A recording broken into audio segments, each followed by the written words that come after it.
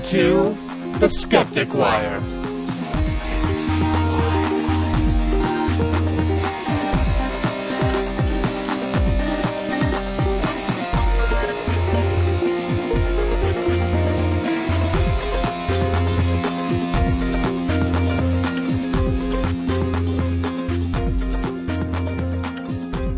I'm recording, so I guess we can start at any time. Hello! We woke up the dog. Woke up the dog. This is September 24th, and what episode of the Skeptic Wire are we on tonight, Greg? 171. 171 episodes. Almost live to you every week. Sure. Well, it's live for us. You know. Gotcha. So it's almost live for them. Sure. Let's go with that one. Let's go with that one. I am your host, Donna Swafford, and tonight with me is Greg Perrine. Hi. Unfortunately, Gary cannot be with us tonight because he's actually working, and he's out of state. He's like in the bowels of Louisiana or something like that. Something like that. All I know is I have to check on his dogs. So we wish Gary a happy and healthy time in Louisiana, and don't get eaten by a crocodile while you're doing whatever it is that you do. Because I'm still really not sure what exactly he does. I'm not even sure he knows what he does. So, how has your week been, Greg? Okay. The listeners may have realized that the episode was posted really, really late this week, sometime Saturday afternoon. Mainly because something at work where we were moving a program from our little development environment into our production environment. Something got stuck. So all Thursday night, I was up until about 2 a.m. with people on the East Coast trying to figure out why it wasn't working and all that. So I put in a double shift and worked Friday, so I spent most of Friday evening just sleeping and... So somehow this computer program got stuck. It's kind of an odd way to think of it. Long story short, it basically someone started its movement into the new system and then kind of left, and either them signing off or stopping what they were doing froze and locked the objects that were being moved, and it just hung there for hours and hours and hours and hours again. So that was it was problematic if someone wasn't quite doing their job right and then left. Ooh, not good. Yeah, not but good. After the weekend, everything's hunky-dory and all that. So, well, that's good to hear. Plus, on the weekend, I got to do a fun thing and see a certain good friend get to speak at a local organization for atheists, skeptics, and secularists and give a presentation. So that was pretty neat. Yeah. Do you know who that was, Donna? Let me think. I got to think about this. So... it wasn't Gary. No. It wasn't Mr. Herkimer Bubblefubbits. It wasn't I'm not familiar with that person. I don't know who. Who could that possibly be? It was you, Donna. Yes. The listeners have already looked at the description of the episode, so they know it's all about you this week. Yeah. So, and we'll be actually talking about my talk. It's about women in front of and behind the camera. So this will be a kind of different twist on our normal, usual modus operandi. Not so much a current event thing, but a societal issue and an industry issue in the industry you work in, that is a bigger thing to talk about. Right. And hopefully this will be out before the end of the weekend. If you've got a chance and you're in San Antonio, please stop by the Alamo City Comic Con. I will be hanging out with Camden Toy and Robert Englund. And if our listeners remember, there is a cool video on our Facebook of Robert Englund recommending the Skeptic Wire. So come by, say hi, tell him you heard about this from Donna and all of that jazz. So yeah. So and after you're done with that, tell your friends about the Skeptic Wire. Leave reviews on iTunes or something. On the iTunes. Yes, because we don't do any marketing whatsoever about this. So if you think other people might enjoy it, tell your friend. And the more people listen to us, the easier it'll be to disseminate the information and maybe see us at conferences and stuff like that. Yeah, exactly. So let's get into the meat of our discussion about modern day female filmmaking.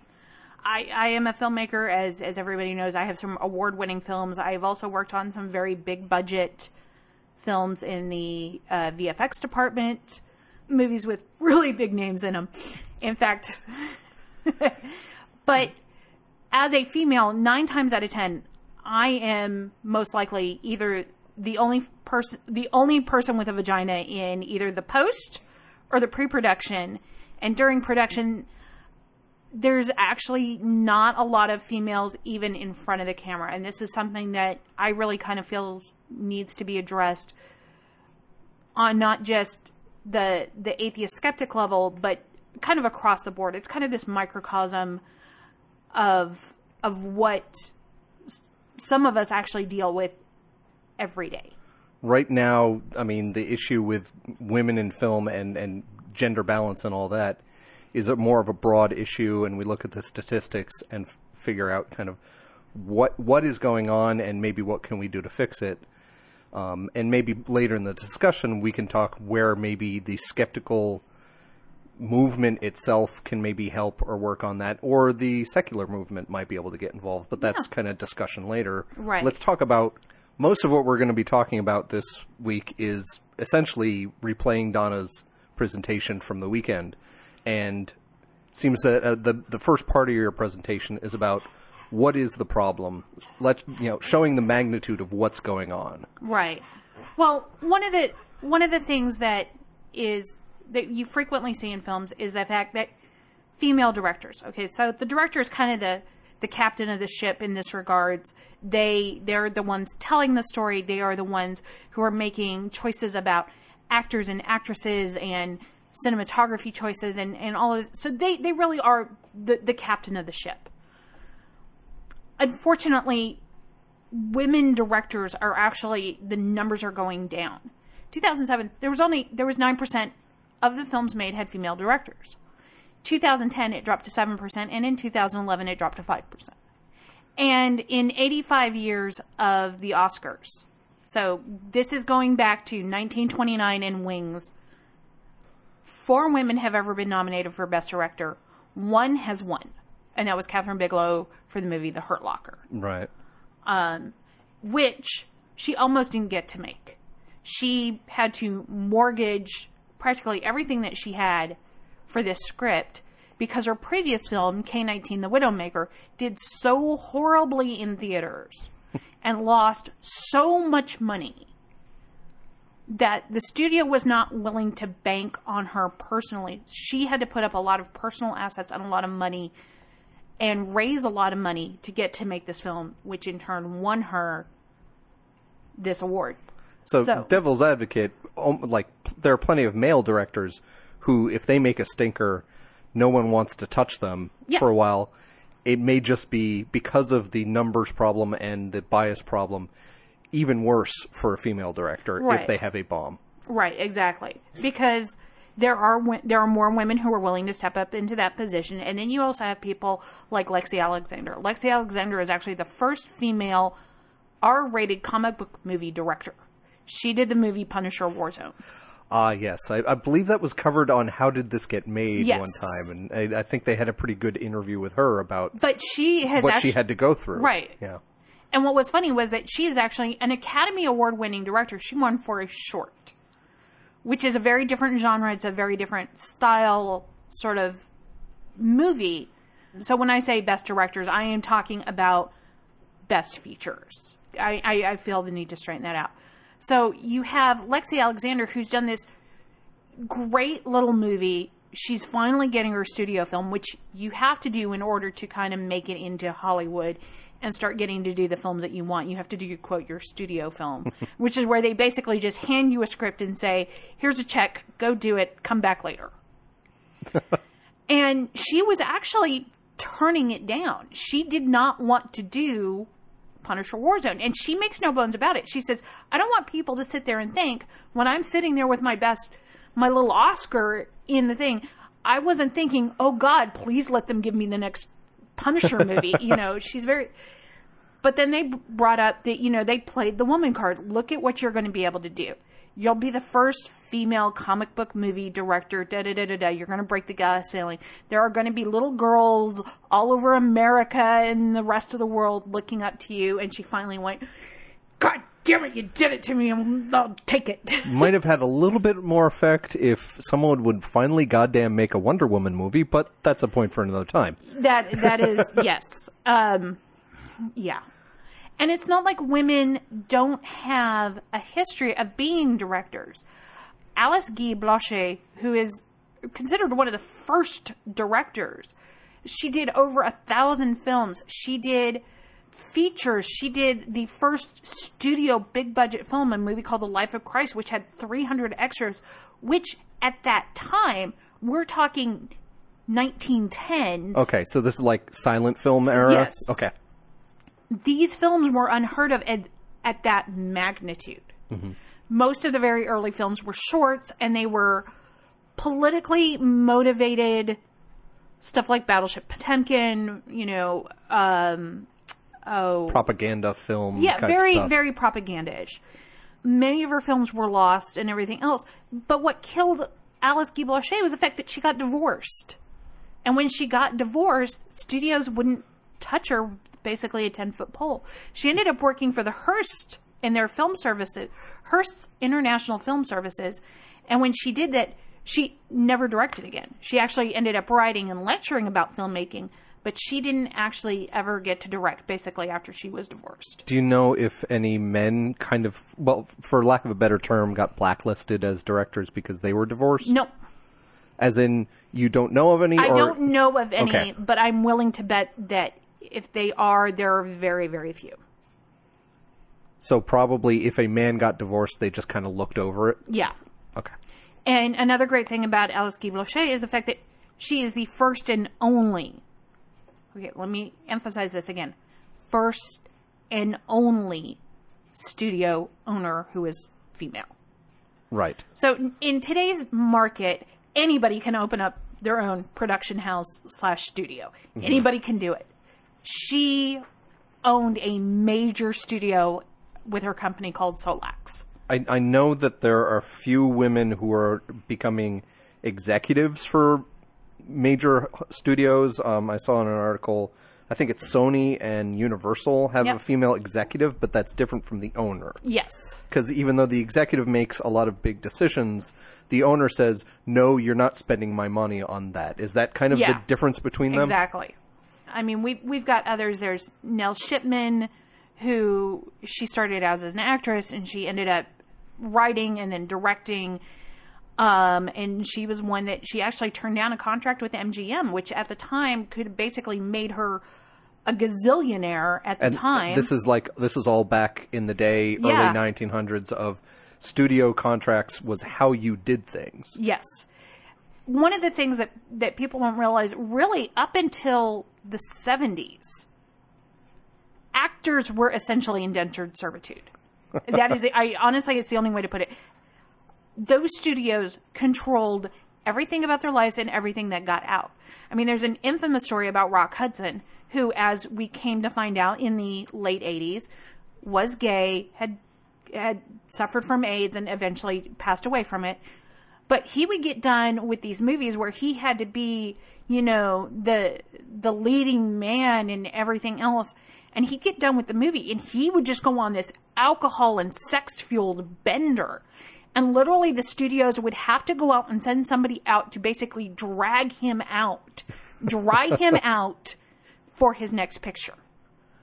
Because, like, the conflict of having to be all macho, and he just had to kind of go the other way because he was living a lie kind of thing? Exactly. Okay. Nowadays, the stories that are on Radar Online, people, all of these things, these stories, you don't see the ownership of the studio as controlling with their actors. Lindsay Lohan in the 60s would never have been able to get away with like half the shit that she did. Because the studio would have, put the smack down on her. They would have had somebody with her 24/7, and she would have had to put up with it. They would have had more handlers for people like her and Charlie Sheen and that sort of stuff. Exactly. But women, like I said, they have this long history of being in films. They have this long history of working behind the camera. And originally, all of the editors really up until the 50s, were women. Because... Really? Yes. Because editing was considered a woman's job because it was literally taking the film, cutting it, bonding it together, so they considered it like sewing.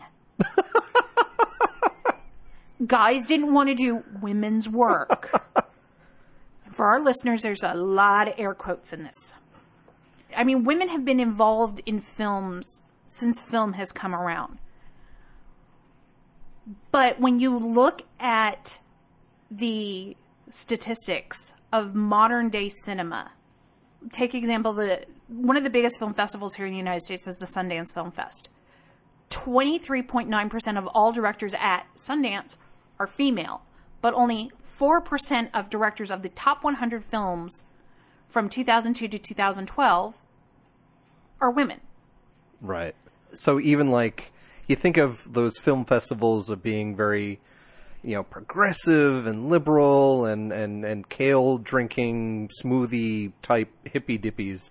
Even those kind of institutions, either through basically people don't think they're welcome or through some kind of acceptance bias, they aren't getting films made by women put through, either directed by or written by, or those kind of big head positions of. I know there's a big difference between like the big head positions, the executive positions in a film versus all the peons that are working. Even though there's still a lot of differences, I'm sure. Yeah. Females are more likely to direct a documentary than a narrative film. Okay. Females direct about 34% of all documentaries. So 1/3 of your documentaries are done by women. almost 17% of narrative films throughout the industry. Now, this is including big budget and indie. So this is budgets going anywhere from $100. I've literally worked a film that was $300, okay? We made it in a week. Gotcha. Okay. It was on Netflix. It's no longer on there anymore, and I'm not going to tell you the name because it's pretty fucking horrible. So women, in general, are not behind the camera. Only 2% of cinematographers, so these are the people that are making the decisions of what exactly you're going to see. Every framing, every angle, every pan shot, every jib shot, every flying shot, that's the cinematographer. Except for maybe like the lens flare that J.J. Abrams puts in later on? Yes. Okay. Yeah, let's not talk about lens flare. Only 2% of women are in positions of director of cinematography. 2%. Mm-hmm. Women are more likely to be editors and producers in modern day cinema. Writers are at about 15%, executive producers, the ones who are handing out the money, 17%, producers in general, 20%, editors are at 18%. I'm guessing that it's weird to me that writers is so disparate still, because you would think that there's plenty of female writers out there. It's just their projects aren't being made. That seems to be the problem.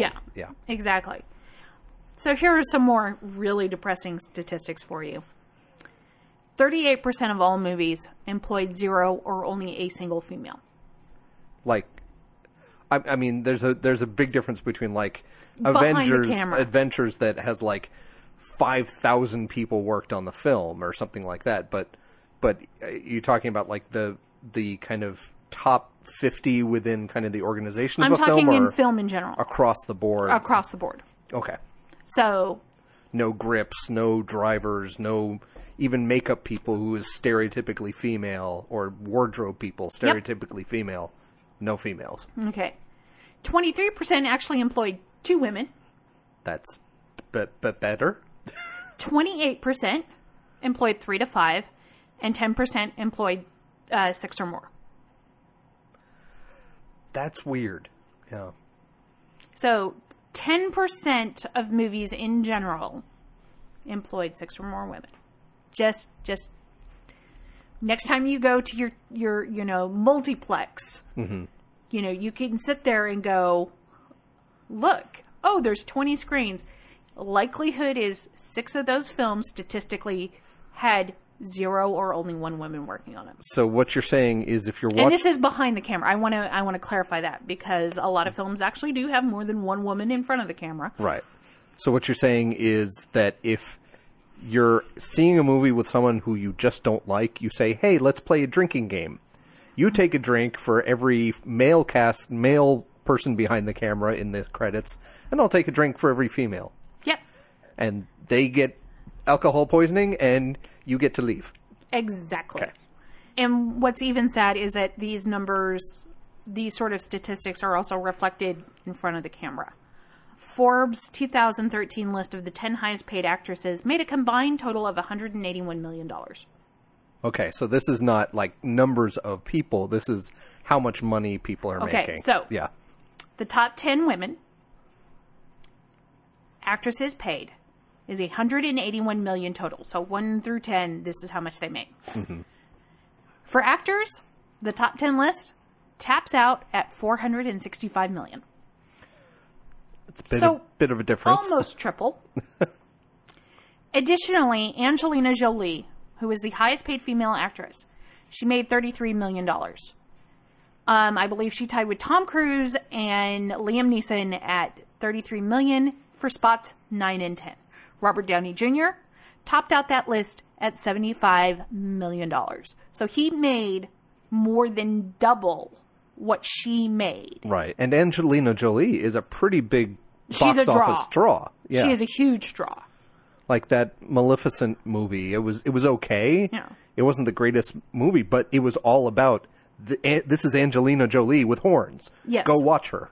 Yeah, but also Angelina Jolie is also now moving behind the camera. She's got a new movie coming out, Unbroken. It should be out this Christmas. I believe it's coming out Christmas Day. What kind of film is that? It is about an Olympic runner who was taken prisoner by the Japanese during World War II.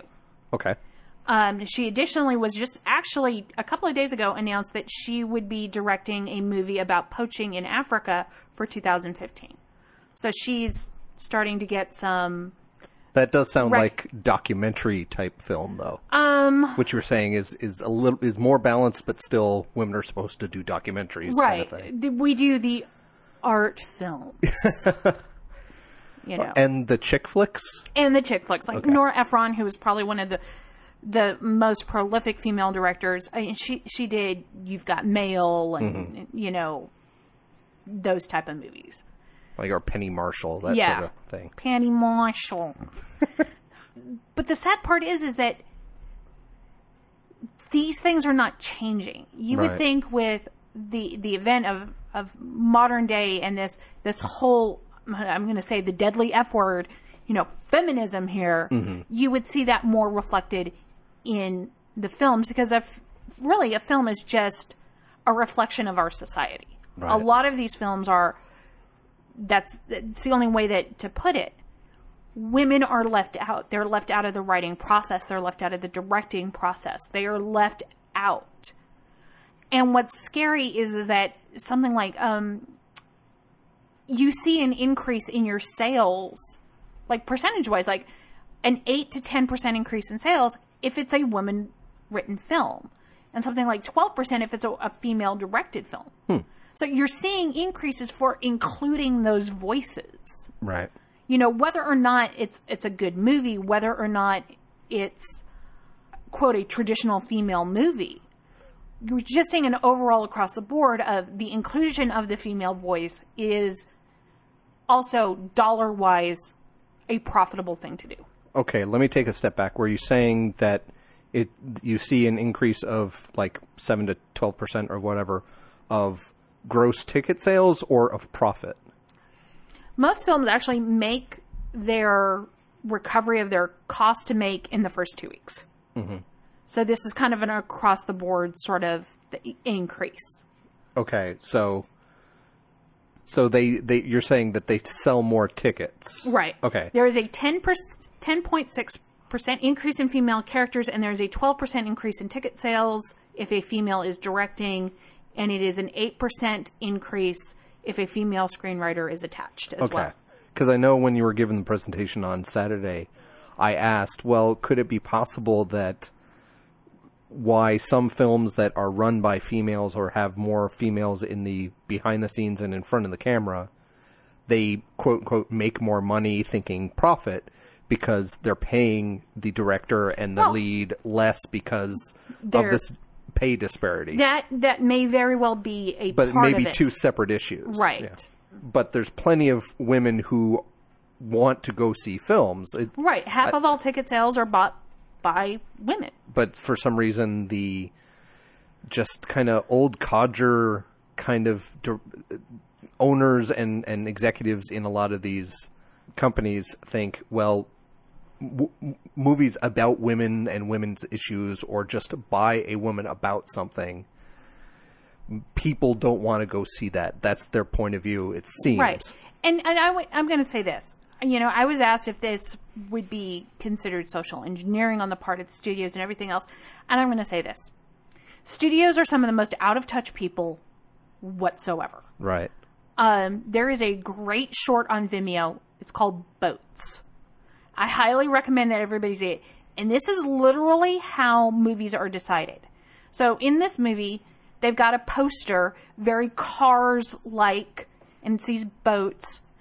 And they're all like, okay, our next movie is Boats. And the studio exec is like, I love it, and everything else. And the first real big line is, do you have a story? And the guy goes, no, but the poster tested well. Literally. Yeah. They don't care about the story. All they care about is this bottom line. And the bottom line has been very, very profitable in this very traditional model for so many years that I really don't think that studio owners and studio executives see past that whole idea. It's the, well, why should we even consider this when we've got J.J. Abrams and Ridley Scott and these people making movies that we know are going to sell? You know, women are going to go see them with their boyfriends, their husbands, their brothers, whatever. But men are more likely to not go see something like Steel Magnolias or The Help unless a woman is literally dragging them to it. It's a broad generalization that I might not entirely agree with, but I get what you're saying. The executives and the owners have this formula in their head that's just the way it's always worked. Yes. And that leads to, well, you have a macho film with lots of explosions, and that's just the formula. Story, let's not worry about it later, but that's also how you end up with things like one summer you have 3 movies about volcanoes. Right. Or 3 movies about asteroids colliding with the Earth or something like that they think, oh, that's going to sell, I'll make one too. Right. Well, Jim Wynorski, who is probably one of the most prolific filmmakers in history, his films he makes for an average of $1 or $2 million, and they always go overboard, but he does most horrible movies ever. He did the movie Chopping Mall, The Witches of Brestwick. Okay, I don't know these films. They're bad, not even B or C list films. They're D list films. He usually is bringing in people who are more known for their softcore porn acting than their actual acting abilities. He's got a formula. It's got to have blood, boobs, and bombs. Right. And if you don't have those, people are not going to go and see the film. And that's sort of this pervasive, overlying architecture of how films are. This is why Transformers has been greenlit for the past, 8 years? Has been like, oh, we got another Transformers script. And I'm willing to bet the script is actually only 8 pages of so-and-so says this, so-and-so does that, da-da-da-da-da. Explosion, explosion, explosion. Somebody's top pops open. Yeah. Explosion, explosion, explosion. Besides the fact that the Transformers movies essentially ruined my childhood by their schlockiness and just horribleness, they are a perfect example of kind of all the stuff you've been going into. You have, okay, they're robots, but I can't remember. I don't remember them very well, but I think maybe 1 or 2 quote unquote female robots in all that time, and all the leads are I mean, I love John Turturro, but it's all the guys. It's the Shia LaBeouf and the Mark Wahlbergs and the whatever. And who do they have as their lead female? Basically, Tits McGee, soaping a sports car or something. Yep. And I'm sure, so that's the representation of females in that film that young boys are going to go see. And they probably don't have a lot of females behind the scenes working on the film. To do the, really? Yeah. Is this... And I'm sure that Tits McGee and whatever women are involved in front of the screen paid nowhere near, even though people like Mark Wahlberg and Shia LaBeouf are just as much names as those people, probably get paid a lot more than... Yeah. Well, okay, so in Transformers, there's only been one female Autobot. Okay. It was less than I thought. Name is Chromia. She lasted 38 seconds. So, really more of a cameo than a character. Just put it out. So there was one of the films had basically two incredibly stereotypically quote unquote black kind of street talking robots, and they lasted the whole damn film. The woman gets killed like a red shirt. Yeah, pretty much. But I mean,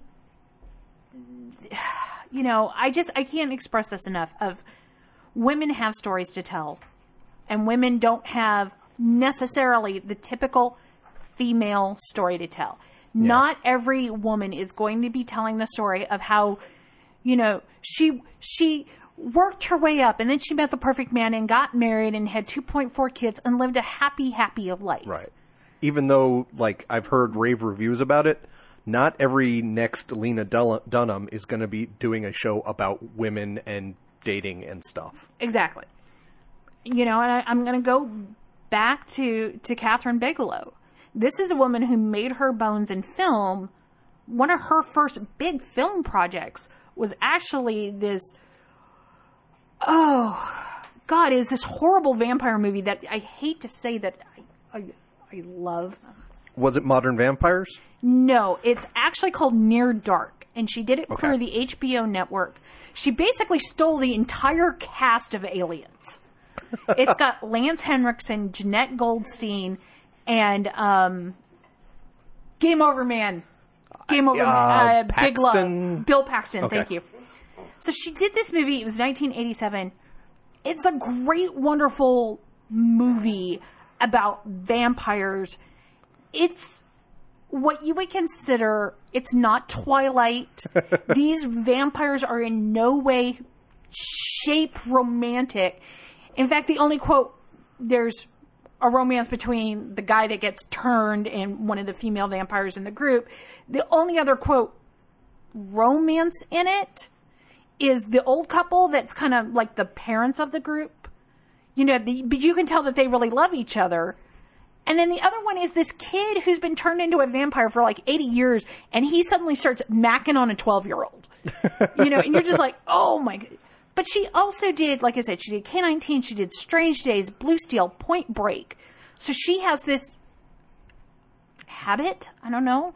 She does more of the traditional, manly guy, let's go out and, chase down the serial killer, hunt Osama bin Laden, vampires that are bloody as hell, they fucking sparkle. Sorry. I really hate that movie. But these are the sort of things that the Catherine Bigelows are even the rarity. Yeah. Lena Dunham, she got her start with doing tiny furniture. She's now doing Girl. But Lena Dunham, every time that she gets on stage, the next thing that you hear about her is, oh my God, did you see her in that dress? What was she wearing? What was she wearing and how fat she is? Yes. Frequently, Lena Dunham is referred to about her size rather than the quality of her work. Now, I think that her work is a little schlocky. I'm not a big fan of Lena Dunham's. But you've got people like Diablo Cody, who wrote Juno, which is, yes, it's a more traditional female story because it's about a teenage girl giving away a baby. But she also did United States of Terror, Jennifer's Body. She's got an amazing thing. You look at the numbers that say, okay, this is what women are doing.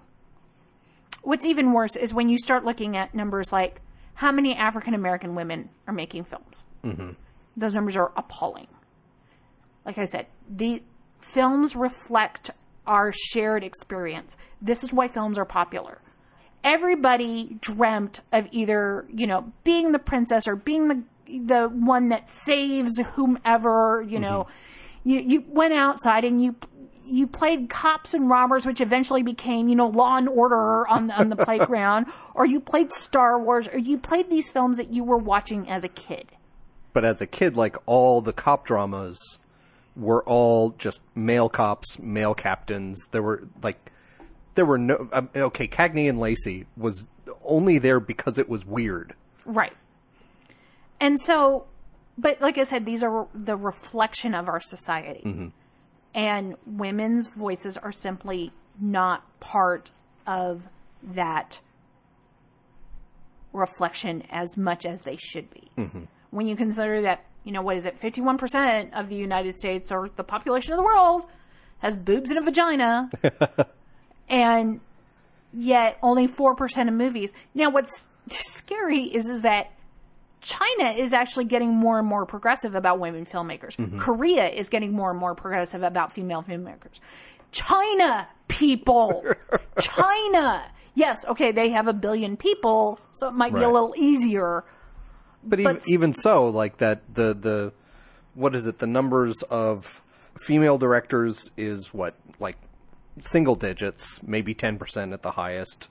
Writers about 20%, producers about 20%. Like, those are shamefully small numbers. I mean, it wouldn't be so bad if, for whatever reason, like, it was even like a 60-40 split one way on directors, but 60-40 the other way on writers or something. Yeah. Just some kind of average balance that worked out in the end.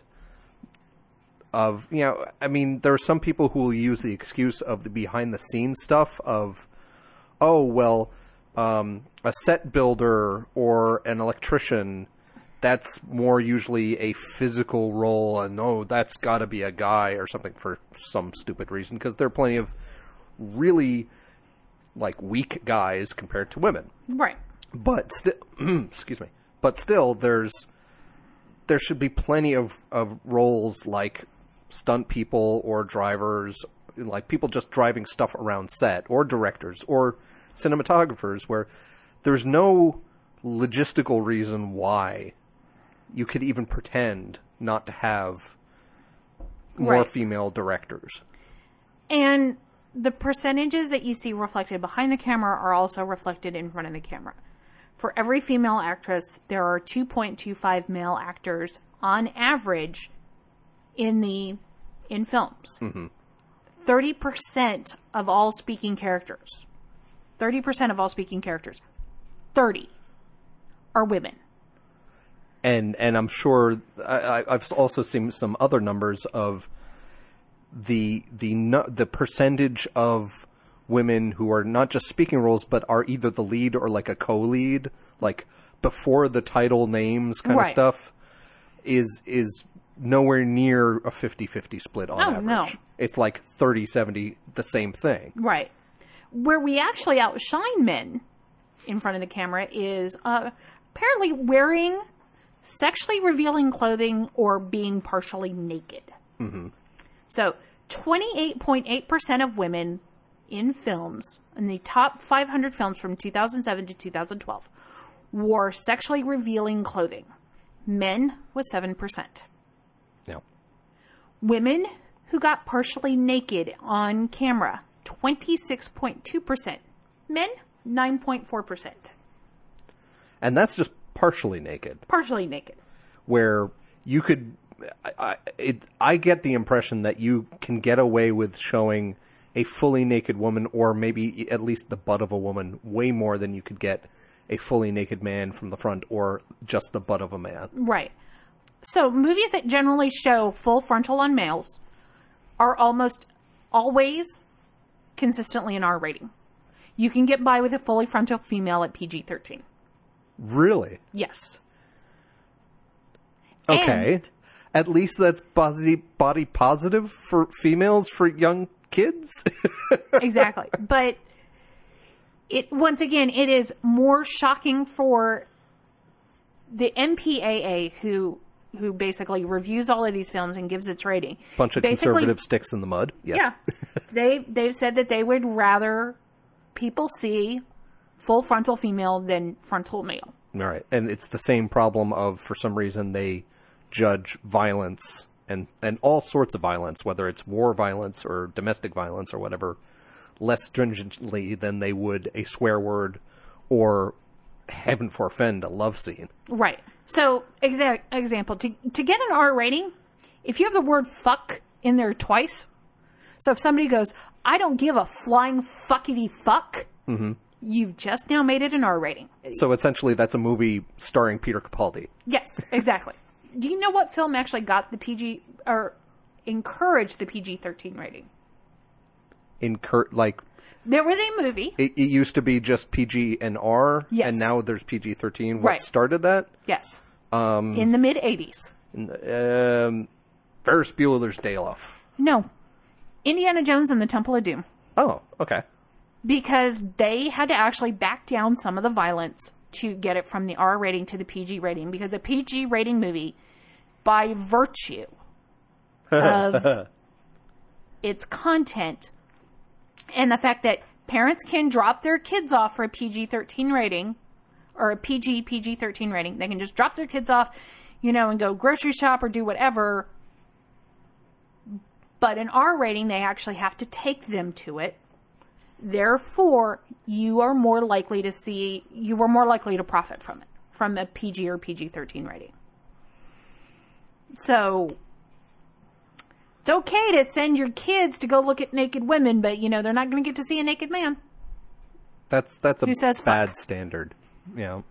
And it is so, MPAA is, it's really weird because, you can show part of a buttock from the hip down, you can show the top half and still be PG, but if you show the whole or from the thigh up, it goes to PG-13. Their standards are so... There's side boob versus full boob versus nipple areola. Versus no nipple. It's it's Watch the movie Scrooged. Parsing. Watch the movie Scrooged. Yeah. Where she's all like, you can see the nipple! And he's all like, no, it's just a little corner of the areola, There's mixed standards when it comes to female standards of beauty and what you can show of a female. It's okay to sexualize a female on film versus a male. And there's also... Yeah, because the percentage of teenage females depicted with some nudity has increased 32% from 2007 to 2012. Mm-hmm. So these are... Now, let me straighten this out.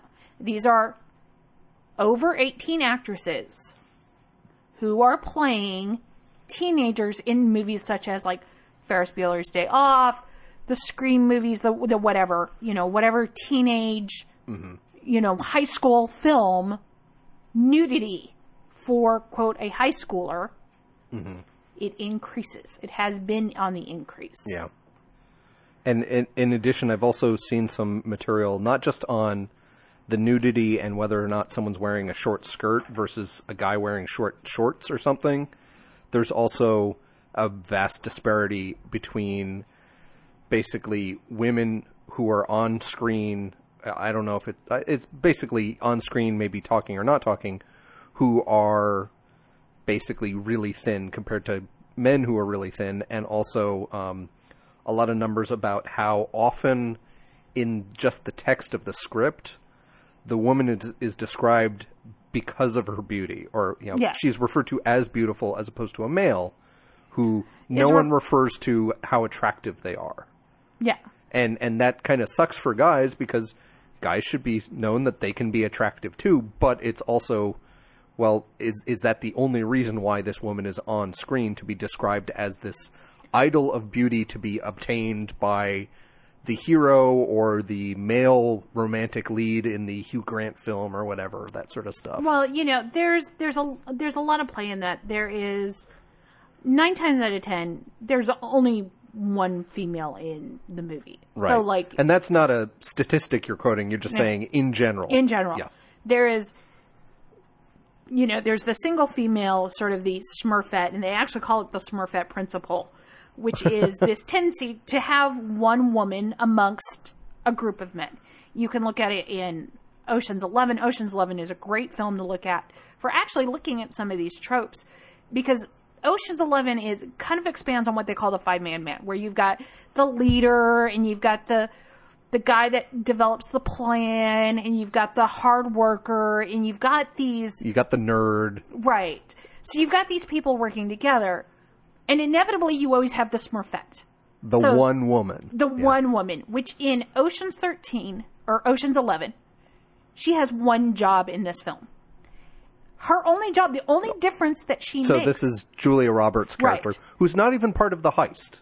Right, she's not even part of the heist, but she ends up becoming a tool that they use to advance the heist. Spoiler alert. The only thing that she does is she picks up a phone out of her pocket that has been basically planted on her and hands it to the casino owner. That's all she has to do. And she is also the prize for George Clooney. Right. George Clooney is trying to get his ex-wife back. Okay. Yeah. I will spoil that for you. Now, mind you, I love Ocean's 11. Ocean's 12, not so much. I really like Ocean's 13, too. Mm-hmm. But this idea, I don't think that it ever occurred to anybody to have said, why don't we make Julia Roberts the geeky little computer guy who's in there running the cyber stuff, Or Sandra Bullock. She just did the net. Let's put her in as the geek. Or Sandra, maybe Sandra Bullock could have been, George Clooney's character. Mm-hmm. I mean, she commands enough. Yeah. So another example that I was thinking of when you were bringing up this issue is the Expendables movies. Oh yeah. I just saw relatively recently Expendables 3, and I'm not going to give away the plot on that because there's so much plot in the Expendables movies. It's all the standard kind of Sylvester Stallone and Dolph Lundgren, kind of those characters. And I think this is the first of the 3 films where they had a female as part of their crew. Yes. And it's one. It's one. So there's one, and they don't really fully do it, but she's kind of supposed to be kind of a romantic-ish foil for Sylvester Stallone-ish, which is really fucking creepy because he's like 80 and she's 20. But she is accomplished. She holds her own. She shoots people. She beats people up. Great. Yeah. She kicks some ass. She is not the other trope that I won't get into now because I'm ranting on enough. She is not the other usual trope of the female in an action film of she's not the fucking archer. That has pissing me off, but she is the one female in that film, and she's Asian too. Yay, more minorities. Yeah, but there's no reason you couldn't have more females, like Red Sonja woman. Oh God. Yeah, or not Zooey Deschanel, the woman who played Uhura and Nichelle Galaxia. Nichols? No, in the new version. And she was Zoe Galaxia. Saldana. Yes, that she has some action kicks, chops to her, and all that kind of stuff. They could have more. The solution Hollywood has come up with is a lower budget film. Like, I don't even know what it's called. It's like the female version of the Expendables, and nobody's talking about it at all because it's women. Right. Well, actually, what's funny is that there is actually talk of a female Expendables called Expendables. Right. That's, I think, what I was thinking of. That Yeah. it is kind of happening. It is being talked about and everything else. But look at movies like Galaxy Quest. You've got Which Sigourney is a great Weaver. film, but you have Sigourney Weaver who basically bitches the entire time. and that is sending up like the old style science fictions where they just had the one woman and that it was just hailing frequencies open kind of role, and that sucked. It is kind of sending that up at the same time of reinforcing it. Right. You have Avengers, which has Scarlett Johansson as Black Widow. The devil's advocate, I would say, is they kind of, that's the source material they have to work with. Right. They probably would not have been able to make Thor a female yet. Not yet. I mean, that hadn't happened when they started making the Thor movies, but okay, maybe, you could make Hawkeye a female. Why not? Right. There's no reason why an archer, though I hate that trope, couldn't be a female. If you look at the Thor movies, they're actually very progressive from a feminist standpoint. You have the female scientist whose name Natalie Portman's character, and then you have her assistant who is female. Mm-hmm. So you've got somebody with a doctorate in science, in physics. Mm-hmm. Yay! Having a discussion, especially in Thor 2, having this discussion about publishing papers and what they need to do between two women. They're not talking about Liam Hemsworth's rippling abs, which I have to admit, very, very nice. Mm-hmm. But they actually have real human discussions. Because not all women are that interested in abs. Okay. So we like them. We haven't talked about this yet, but essentially that passes, what is it called? The Bechdel test. Right, the Bechdel test. I love the Bechdel test. It's easier actually to explain the Bechdel test by what it isn't than what it is. First off, Bechdel test is not how pro-feminist a movie is. It's not a test of how many women are in the film because you really only need 2.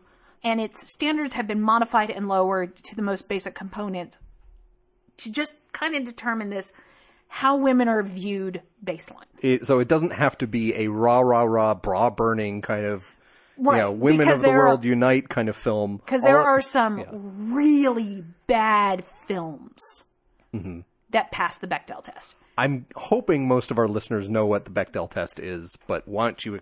So, the Bechdel test is you have 2 characters who are female who talk to each other about something other than a man. That seems to be a really low bar. Yeah, and you'd be surprised at how many movies actually fail it. No, I wouldn't be. So, it was developed by Alison Bechdel. She has since gone on to win the MacArthur Grant. Congratulations. Yeah. You have very famous movies that don't pass it. Some of them, Social Network. Aaron Sorkin, who is known for writing some of the best females in television. The West Wing. C.J. Craig, who is this kick-ass, wonderful woman. Mm-hmm. So he did The Social Network. None of the women actually ever talk to each other. Let alone about something other than a man. They just don't talk to each other. And he actually commented with Stephen Colbert about how women in The Social Network are considered prizes. He talked about it as in he was proud reflected of on them? it. No, I wouldn't say that he was proud of it, but he commented on the lack of three-dimensional women and about how in this particular movie, the men saw the women as prizes. These geeky guys that put together Facebook saw women as prizes. Mm-hmm. And you have films like, say, The Avengers, which is by Joss Whedon, who's also very female positive. But because of the source material he works with, he only really has one female superhero and a couple of secondary female characters who are strong in their own right, but I don't remember the female second in command under Nick Fury. Colby Smulders' character. Her character, I don't think, ever talks to a Black Widow character. No, I don't think or any kind of interaction like that. And he's pro-feminist. Right. Harry Potter and the Deathly Hallows Part 2. You have women kind of trading quips. So you have the big battle scene between Molly Weasley and Bellatrix Lestrange, where they're trading quips, but they're not really talking to each other as much as they're smack talking. Devil's advocate, most of Harry Potter and the Deathly Hallows is the three of them in a tent for half the book. Yes, exactly. I get your point. Okay. Avatar. So this is a movie about how we need to be nicer to each other, protect the environment. There are two female characters. They have a conversation, except that it ends with them talking about a man. So it doesn't start out with them talking about a man, but it ends with them talking about a man. Right. And you can look at things like Star Wars. You can look at which is, I'm about to piss some people off here. The original trilogy does not pass. The prequels do. The original trilogy had like 3 female characters in the entire 3 films. Yeah. Leia, the one general. Mon Mothma. Yeah. More of a politician than a general, but I get your point. Was there a third one? Besides, like, the female dancers. Aunt Beru. There you go. And she dies in the first 20 minutes. well, so does Uncle Owen, so Yeah. at least that's gender parity. But Right. and they were both equally nude to their bones. Yeah. Lord of the Rings, once again, we don't see women actually. There are plenty of women in it. They even never tried. speak. Yeah, they even tried to beef up the female characters more than that's in the books. I mean, the books, they're barely there. Right. Another great movie, Run Lola Run, considered one of the most pro-feminist films. So Run Lola Run is, if you haven't seen it, it's this woman who's got to rescue her boyfriend. He's been kidnapped, and I think she's got to get $100,000 in 20 minutes to the kidnappers. Okay. She has conversations with her boyfriend, the security guard at the bank, and her father. She never talks to her mother, her sister, or her best friend. She talks to these 3 guys. And you could have made the person at the bank another woman. Exactly. It's not that hard. even with like having secondary characters like that. Right. You could just say, let's flip that.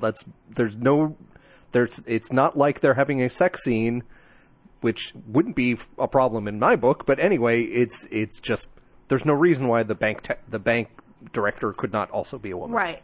There's actually some really bad, I mean, really bad films that actually passed the Bechdel test. Mm-hmm.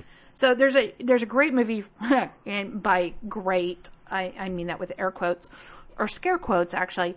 1976 is called Manos Hands of Fate. So the plot of this film revolves primarily around this vacationing family that lose their way on a road trip. So they're driving through the Texas desert. They come across this polygamous cult, and they basically get trapped, and they have to escape. Mm-hmm. And it's just, it's so bad. And so you've got the master who's the head of this polygamous cult, who's like trying to control the women and all of that. Just, it's a bad fucking flick. Okay. And I don't mean that as bad as good. I mean, it's just horrible. And I'm guessing being kind of a, slasher, scary type film, the women aren't exactly presented as PhDs and judges. And no. Yeah. But it passes. Okay. There are 2 women who talk about something who's besides a man. Do you know what they talk about? No. I've seen it once. I really do try to block the movie. It is that bad. So there's another movie called Bikini Car Wash Movie, or Bikini Car Wash Company. Let's take a wild guess what this is about. They go topless washing cars to increase business. So they have a discussion about how to... So really not a bikini wear. Right. Alien. Alien is great. Alien has a conversation with Sigourney Weaver and the other female in there talking about the xenomorph. Great little conversation. Kill Bill Volume 1 and 2. It's about a guy and revenge on the guy. Yes. Does it pass? Yes. Because there is a conversation about basically killing people. Mm-hmm. Not necessarily men, just kind of killing people in general. I seem to remember during some of like the battles, like when, what's her face? Uma Thurman? Was it Uma Thurman? Or, I believe it is Uma. Yeah. Uma. I was thinking that Daryl Hannah was the lead, but she's also in the films. And when they're having these big sword fights, and she has several sword fights, Uma Thurman, with other female characters in the film, they have a banter. Yeah. And it's not all about Bill. Right. Boys Don't Cry, a great movie about a female who is undergoing gender transitioning. Mm-hmm. So there are conversations about what makes a woman a woman. Mm-hmm. What makes a man, not, oh my God, he didn't talk to me today, right, sort of stuff. And since you're saying something like Kill Bill and Thor 2 especially, yeah, those are stereotypically like guy films. They're Right. action films, but they still, at least at this low bar level of the Bechdel test, show women as more than just talking about guys and being trophies in the most part. Okay. That's good. In 2014, so far, 9 big budget films have passed the test, which is really great to see. Belle, Divergent, Noah, Nonstop, The Other Woman, Palo Alto, Vampire Academy, which is a bad movie, Veronica Mars, and Winter's Tale. So these are all movies. And actually, Belle is a really interesting one because the women dominate almost the entire conversations in this film. They discuss politics, motherhood, friendship, race, and it is a really interesting and refreshing depiction of women in the 1700s. Mm-hmm.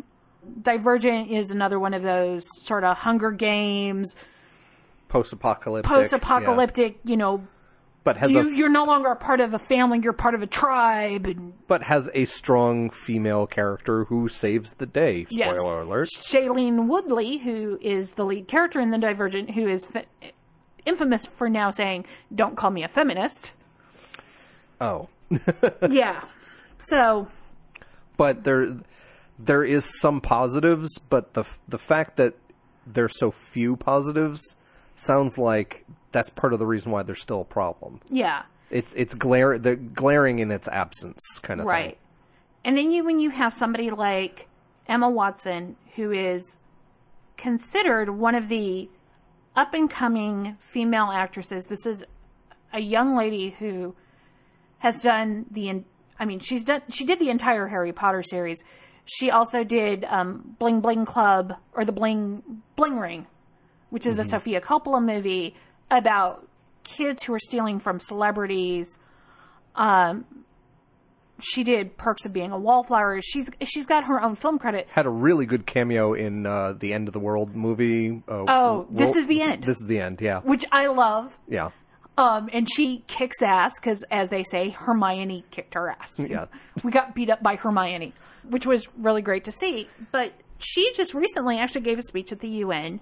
The hashtag He for She. Right. And a lot of really neat, basically, Facebook memes have gone around of quotes of part of her speech about how it's about everybody being equal. Let's make sure men and women are equal, and that's the important thing. It's not one better than the other. There's lots of gender fluidity, and that's not a problem. Let's be okay with masculine women and feminine men. That's not a problem. Right. And that was her biggest point, is that if men don't have to think that they always have to be the strong, silent type, then you'll realize that women don't always necessarily need to be rescued. Yeah. She came out and she made the speech. And the blogosphere, the internet's broke, basically, with the 4chan started up the big thing of Emma, you're next, and they were going to, make sure that nude photos of her were going to be released. A lot of filth on Reddit, too. Right. Yeah. Especially after the whole, Jennifer Lawrence and these other actresses who had their private accounts hacked. And then blamed for it. Right. And inevitably, the conversation gets back to, and in fact, Clay Aiken, who is running for Congress, basically said, if you get your private photos hacked, you are to blame because you took them. No, I don't blame Jennifer Lawrence for whatever pictures she took of herself, which I'm sure are very flattering, but I haven't seen them. I don't blame her. I blame Anthony Weiner, who sent pictures out into the world. Yeah. And it's of his own fault. He's a little bit of a victim of his own stupidity, but that's as far as I will go as giving him the benefit of the doubt. Exactly. And people were gunning and looking and trying to find nude photos of Emma Watson. Well, it turns out that the EmmaYourNext.com is now run by some viral marketing campaign that's trying to shut down 4chan and Reddit and all of these, weird... They're not exactly on the pro-feminist side. They just want to gather attention. Right. Essentially. But if you look at the backlash that has come out from Emma Watson saying, let's treat men and women equally. Right. That backlash has been tremendous. And it's not even like the stereotypical of, Saudi Arabia thinks that women shouldn't drive. It's not them really driving it. It's people in the Western world who you would think by the 2010s should know better. Right. And all the kind of vitriol and horrible reaction they're getting proves her point that she just made, that this is dangerous to society and probably bad economically, besides just being bad socially, to try to keep one half of the population down all the time. Exactly. And like you said, I mean, we can tie this back to the recent nude photo scandals of Jennifer Lawrence et al., where women are being blamed for doing something. Mm-hmm. If you didn't take the pictures, then they wouldn't be out there, and so you're to blame for somebody stealing your own photos. Right. And in Emma Watson's speech, if you read it or listen to it, at no point does she go, as I put it, full-on third-wave feminism. She never says men are evil, men are the scourge of the earth, and all this. She is talking about men and women and equality. Yeah. Let's treat men the same way we treat women. Let's treat women the same way we treat men. And for some reason that is just alien to me, some people are just threatened by that idea. Yeah. Of equality. And bringing this back to films, there's a pretty neat study that seems to have come out fairly recently. It's more of a survey than a full-on kind of scientific kind of... But they took a sampling of a lot of films internationally and in the United States, and it was done by the Gina Davis Institute on Gender in Media, and it's called Gender Bias Without Borders. It's a really interesting read, and we'll post it to the blog page announcing this episode, that in addition to all the things you brought up earlier, Donna, of basically nudity disparity and all that kind of stuff, there's very interesting sections towards the end of this report about disparity in just how women are portrayed in what jobs they have in that film. One, whether or not they have a job, which there's kind of, I think it's like a 20-80 split or some horrible thing like that. Even though women aren't 50-50 in the job workforce, especially internationally, it's nowhere near reality. And also in what jobs people do have. Are women portrayed as politicians or lawyers or directors or any sort of executive at all? The difference between real life, how many women are in those kind of executive positions, and how they're being portrayed in films, or even STEM careers, science, technology, education, math, or engineering and math. If we portray women in these films more balanced in how they're treated sexually, more balanced in how often you see a female who talks on screen, more often how you balance what jobs people have. I have seen in my lifetime things like in, cop shows and stuff like that, you start to get more female judges, and that's great because that's a position of authority, and it's something easy because there are plenty of female judges, and they're smart, and they're in a position of power, and that's great for someone to see.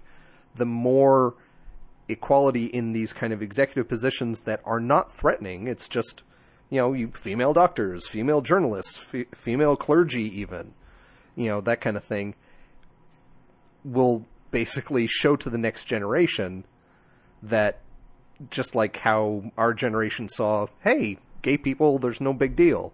They're just people. Right. Once we started seeing more in media with like the Ellens and the Wills and Graces and the Are You Being Served kind of stuff, it's like it all it takes is to show people as people, men and women working together and to kill Godzilla or something, and things can change in the long run. Unfortunately, I'm guessing a lot of these problems with the movie studios has to do with, like I said, these kind of 80-year-old fuddy-duddies who are controlling the purse strings and say, we're not making women films, we're just making blow-em-up booby films. Right. Well, I can give you a really great example of this. So Law & Order, which is one of the longest-running television shows in history. It was on for 20 years. 20 years, yeah. 20 years. So in the fourth season, they went from basically an all-male cast. They added in a female ADA, and they added in the female lieutenant. Mm-hmm.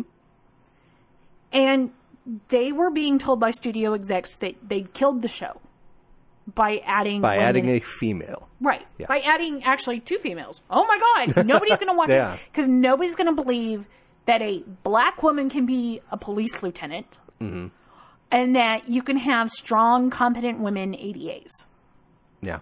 Robert Zemeckis, who directed the Back to the Future films, is also quoted as saying that when he ended the original Back to the Future, so it ends with everybody's home, Brown comes back in his flying DeLorean now with the nucometer or whatever, where he can just put the garbage in. Mr. Fusion. Mr. Fusion, thank you.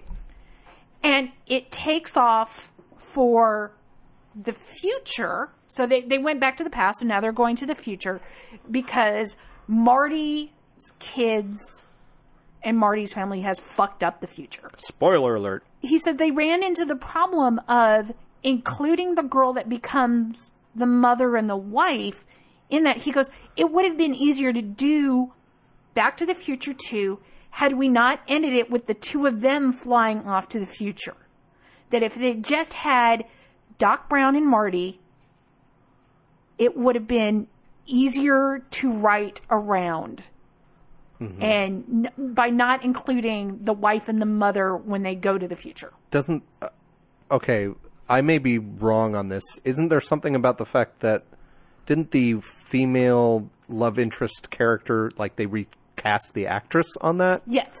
So he's not talking about the fact that they had to change actresses and that made it confusing. It was the story was a bad story because it would have involved a female to write around. Yes.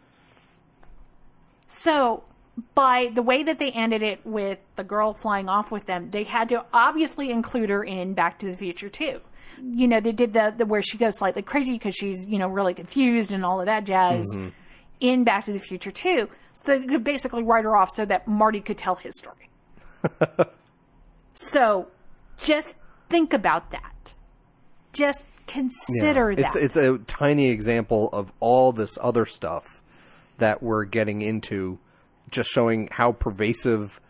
And you were talking earlier about how you got a question over the weekend of, do you think this is social engineering? But I agree with you that it's just this kind of subconscious kind of combination of either, well, this is just the way we've always done it, but also just the I know this is a word that gets thrown all around a lot, but it makes a lot of sense in this context of the privilege of a guy who thinks, well, let's just have the story about guys because I'm writing about what I know, I'm directing what I know, and because guys have always been in power in movies, that just keeps going. Right. And it's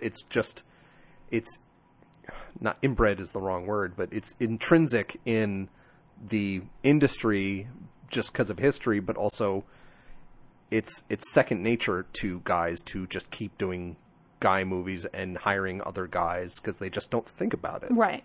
I think that it's a slow change that is going to happen. I think that it will happen. You will start to see more of a gender balance and everything else. Do you think it's kind of like the academia problem where we just have to wait for the older generation to start dying off? I don't know about that because it is this, as long as these films that are still making money. Okay, yeah. That formula is not going to change. So it's literally the people who are going to see the films are going to be the one that institutes the change. But at the same time, as long as you still have schlock like Transformers coming out, you're not going to see that change because these movies are hugely popular. And as long as these movies are hugely popular and blowing away the box office scores, box office scores now, back in the 20s, 30s, 50s, and 60s, if a movie didn't do well or a TV show didn't do well, it was okay. MASH sucked its first season. It shouldn't have been picked up for a second season, but somebody believed in it, and therefore it got kept going. And then it finally got into its groove, and it was allowed to grow and progress the way that it needed to grow. And on the other hand, you have Firefly, which was awesome episode 1, and died. Right. Well, they at least let them get, 17 episodes before they killed it. these things are not going to change unless movie viewers change it. So kind of like how I'm thinking of how in the 70s and 80s or whatever, all horror films, the Friday the 13th, the Nightmare on Elm Streets, were all essentially like morality plays of the person who cheated, killed, the teenage sex people got killed, and all that kind of the morality plays or whatever. When that stopped making money, when people stopped going to those films because they were so rote and it was the same formula all the time, it was only then that they started changing up how they were doing the horror films and either spoofed it in a fun way like the Scream movies, or just said, screw it, we're going to go full on like horror bloody with like the Saw series or whatever, that said we're not going to follow that morality tale. So because it stopped making money to be a morality play in the traditional like old kind of Halloween way. But I'm going to say that Saw is still a morality play. Yeah, I would take your point. I've never seen the movies, but I understand the general plot. But so because of that old formula wasn't working anymore, wasn't making money anymore, studios started taking risks on other types of horror films. Right. So we need to stop giving our money to horrible non-Bechdel testing, like, Woman is the Trophy Smurfette movies. Yep. And give our money and give our blog positiveness to good movies that are portray women well. And the thing of it is that there are really great movies that don't pass the Bechdel test. I talked about this in my speech. Chef, it's a great little movie. Jon Favreau, father and son, but you have Scarlett Johansson in it and you've got Sofia Vergara. Mm-hmm. Okay, they never have a conversation, but these are very two strong, capable women. One of them is basically the assistant manager of a restaurant. The other one is his ex-wife that he still gets along with, who kind of pushes him to doing what he needs to do, which is open up this food truck. The woman is not portrayed as a shrew. You've got she's not a co-manager in the other position, and the film is about, the way you describe it, is a father-son movie. Right. So a father-son movie doesn't necessarily have to be about the women, but you have to have more of a distribution of other films that are about women and portray women. Right. And like I said, it's this great movie. Women are not shrews in it. Women are encouraging and, dare I say, nurturing. Mm-hmm. But at the same time, they're competent. Sofia Vergara is a businesswoman in and of herself. And she's all like, basically like, what the fuck do you think you're doing, sort of thing. She's like, you know how to do this. And so it's movies like that need to be encouraged. Maybe they don't pass the Bechdel test, but it's still the portrayal of women in a positive light. Because 5 years ago, had this movie been made, somebody would have been really, Sofia Vergara would have been with her boobs up to her neck, bitching at him like, no, you cannot have your son this weekend, sort of thing. But go see it, and if you see Chef, make sure you eat beforehand or have plans to eat right after. Or go to like an Alamo Draft House where you can eat during or something. Yes, because it is the most hungry movie ever. That's all I got to say.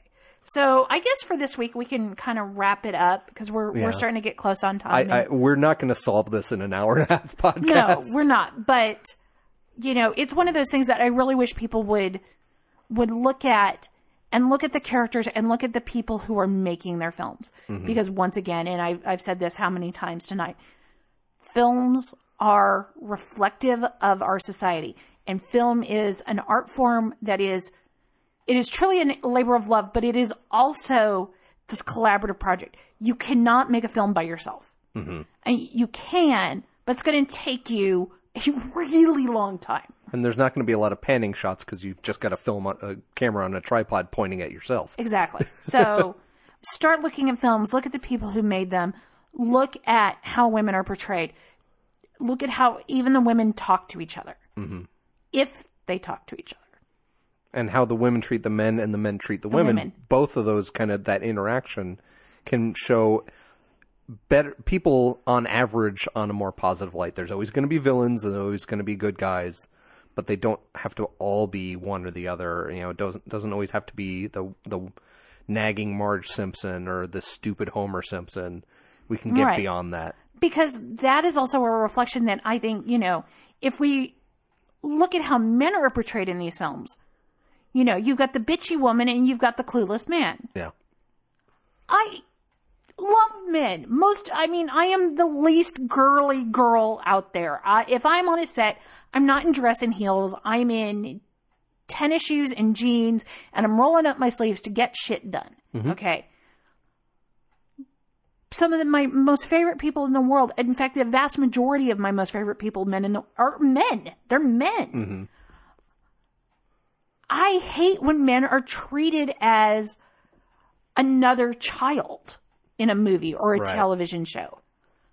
Let's stop that. Let's portray men as intelligent, as caring, as nurturing, as loving, not, some stupid child that the wife has to take care of as well, or, scared of being a father or serial rapey or, Yeah, let's talk about men in a positive light just as we want women to be talked about as well. Yeah. So bringing it back around to, this is a skeptical podcast. Most of what we've been doing the last hour is just looking at the raw numbers of, there's a big numbers disparity. It doesn't always have to be 50-50, but let's look at the numbers and show why this is a problem and think skeptically about how we're portraying people and how that affects the broader culture of let's portray women scientists, let's portray nurturing men, all that kind of stuff. That can be better for society and shows how skepticism can work with kind of sociology and psychology to say we can make things a little better. Yeah. And this isn't really even this isn't really a religion-driven issue specifically. I mean, I'm sure there are like old kind of cultural, men are in charge and that kind of stuff that it came from a lot of religions and just culture in general, but we can apply these lessons that we know from skepticism and secularism to something like movie making. Yeah. I completely agree. Yep. And so listeners, go out and Google any film Donna has made, especially the one she doesn't want you to see on Netflix. It is actually not on my IMDb. Because it's bad. Oh, were you credited as yourself in the credits? Or did you I'm not. You used a pseudonym? Yes, I did. Because at the time, I didn't think it was going to go anywhere. And then when it popped up on Netflix, I was all like, holy shit. Someone bought that piece of crap? Yes, exactly. That was pretty much my, wow. Okay, So what did we learn tonight? We learned that women are disproportionately working in front of and behind the camera. We're paid less. Showed more boobage. Yeah, we show more boobs. Although, there are some actors with a really great set of boobs that have no problems flaunting them. But that's a whole side note. Yep. These things are not going to change without men and women working together. So let's make films more reflective of the world we want to be in rather than the world that we used to live in.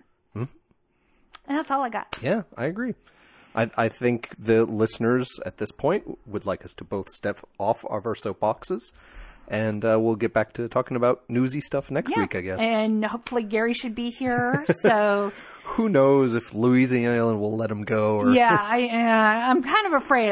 There might be a crocodile chasing him or something. Or he'll be down at Bon Tomps and he'll have been turned into a vampire or something. That would be cool. Okay, so I'm going to say it first. I'm going to say goodnight. Good night.